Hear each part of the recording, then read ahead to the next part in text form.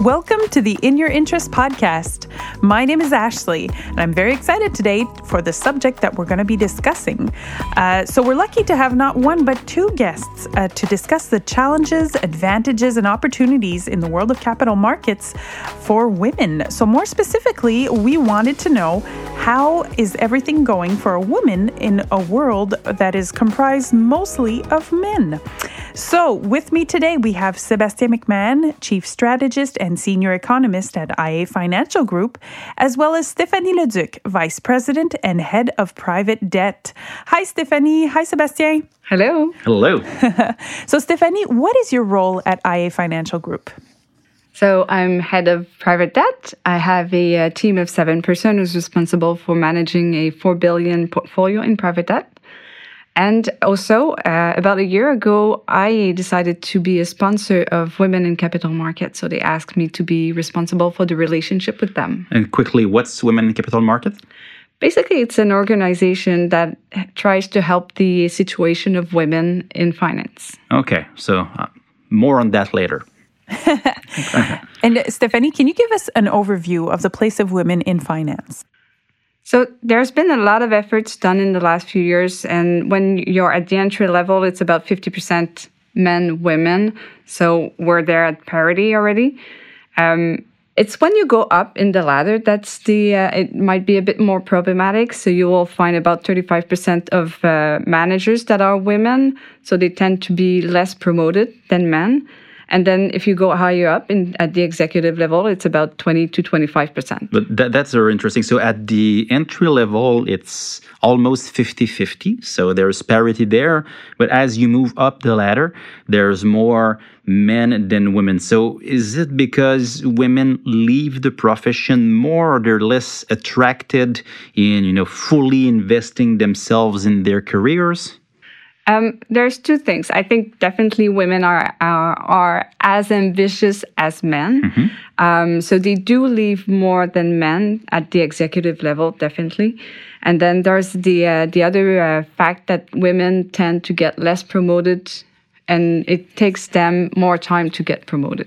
And why do you think it takes them more time to get promoted? Oh, that's a great question, a complex one, and I don't pretend to have all the answers about that. I think there's probably something about the way the system is done. If you base the criteria for promotion on subjective criteria, then there's unconscious bias that will come in. Okay. Interesting. And what are the reasons that women might be less attracted to the profession, or, as Sébastien was saying, that might leave more? There's definitely the fact that it's a male-dominated industry. So attitudes and the way people behave might be one of the reasons. It's harder for a woman to fit if all of her colleagues are men. The other thing is the family context situation. As long as women are responsible for taking care of the family, it's hard to conciliate the fact that the work is asking a lot, and that it's difficult at home as well. Yeah, it's kind of a 24/7 kind of job there's a lot of, Hollywood probably contributed to this perception that in finance, we're working all day and making big calls and big investments, but it's not just that. I mean, there are some roles where like risk management and managing people are very important, and there are some roles for which, you don't need to be, an aggressive person, or you don't need to be someone who's insensitive, or you don't need to be always available. So there's room for everyone in finance. Just want to make sure everyone understands that, right? Definitely. I think there's possibilities to have a great career for anyone. Yeah. And if you're listening to this and you're a young woman, I mean, my wife is a high school teacher, and she teaches finance to some 16, 17-year-old kids. And what she noticed over the years is that when they do like stock simulations, all of the little boys are very excited, but the girls are less interested. But when they talk about risk management, the young women are interested by that, and the little boys less. So there are some roles for both of these, these types of ambitions or types of personalities. Types of personalities. Yep. And there's important benefits to the finance industry to have gender diversity because of the different skill sets and attitudes towards the work. Yeah, exactly, Stephanie. Why is gender diversity an important issue? Well, I think there's just at the individual level, if you have women working for your company, you might want them to have equal opportunities as the men. Mm-hmm. You want them to thrive. At the company level, there's definitely a positive impact of having a more diverse workforce. Mm-hmm. For example, it can improve the decision-making process. Mm-hmm. You're going to have more customer-centric companies.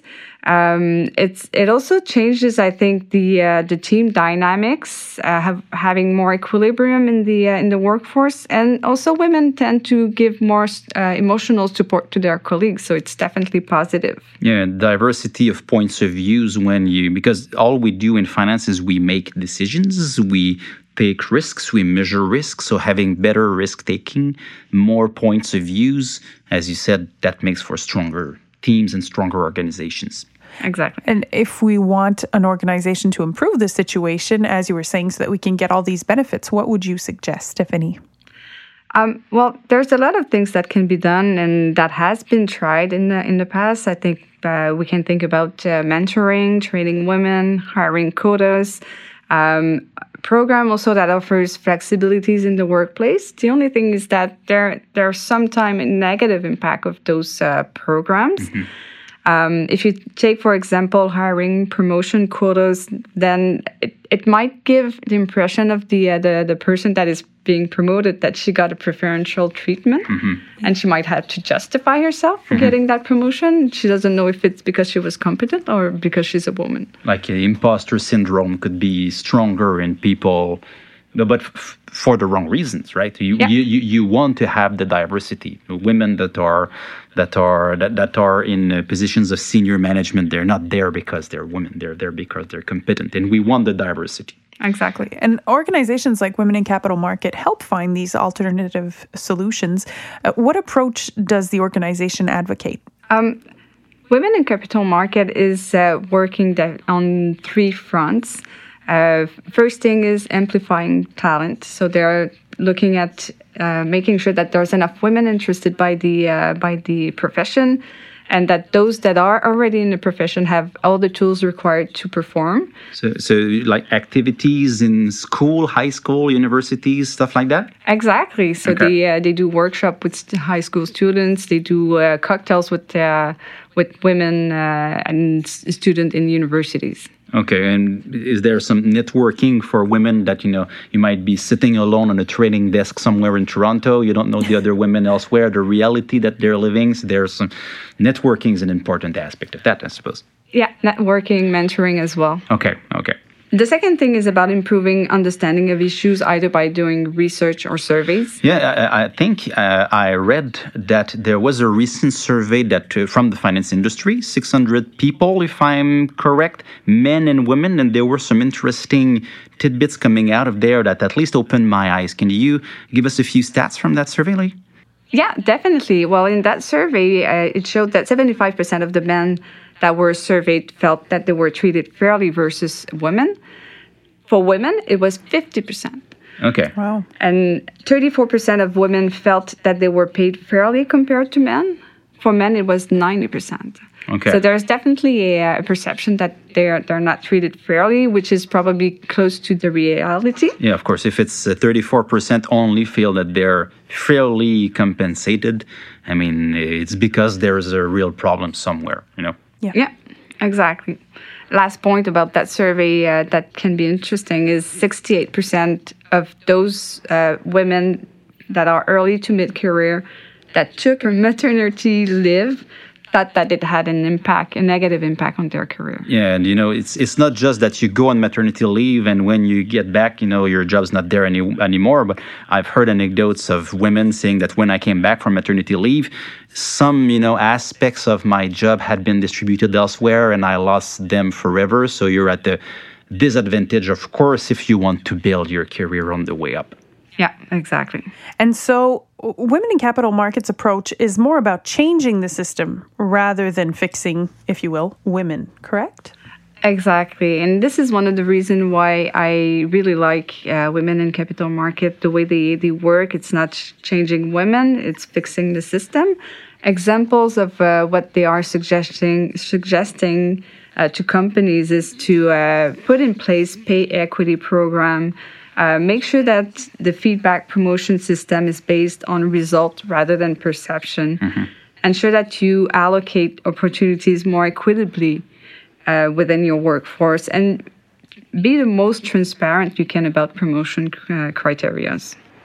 Excellent. And so, in conclusion, do you have any advice for women who might be listening to us at the moment? Sure.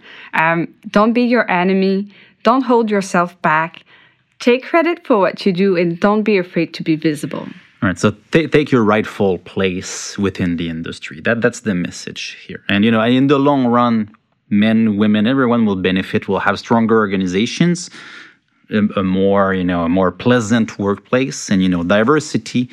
It's the key to long-term success. I think it's pretty clear from the discussion here. Absolutely agree, Sébastien. And thank you for being here. Thank you, Stéphanie, as well. I think this was a very interesting exchange. And for our listeners, we hope you liked this podcast. If you did, don't hesitate to share, give your advice on it. And we will see you next week. Love this podcast? Want to know more about economic news? Follow our In Your Interests podcast, available on all platforms. Visit the economic news page on ia.ca or follow us on social media.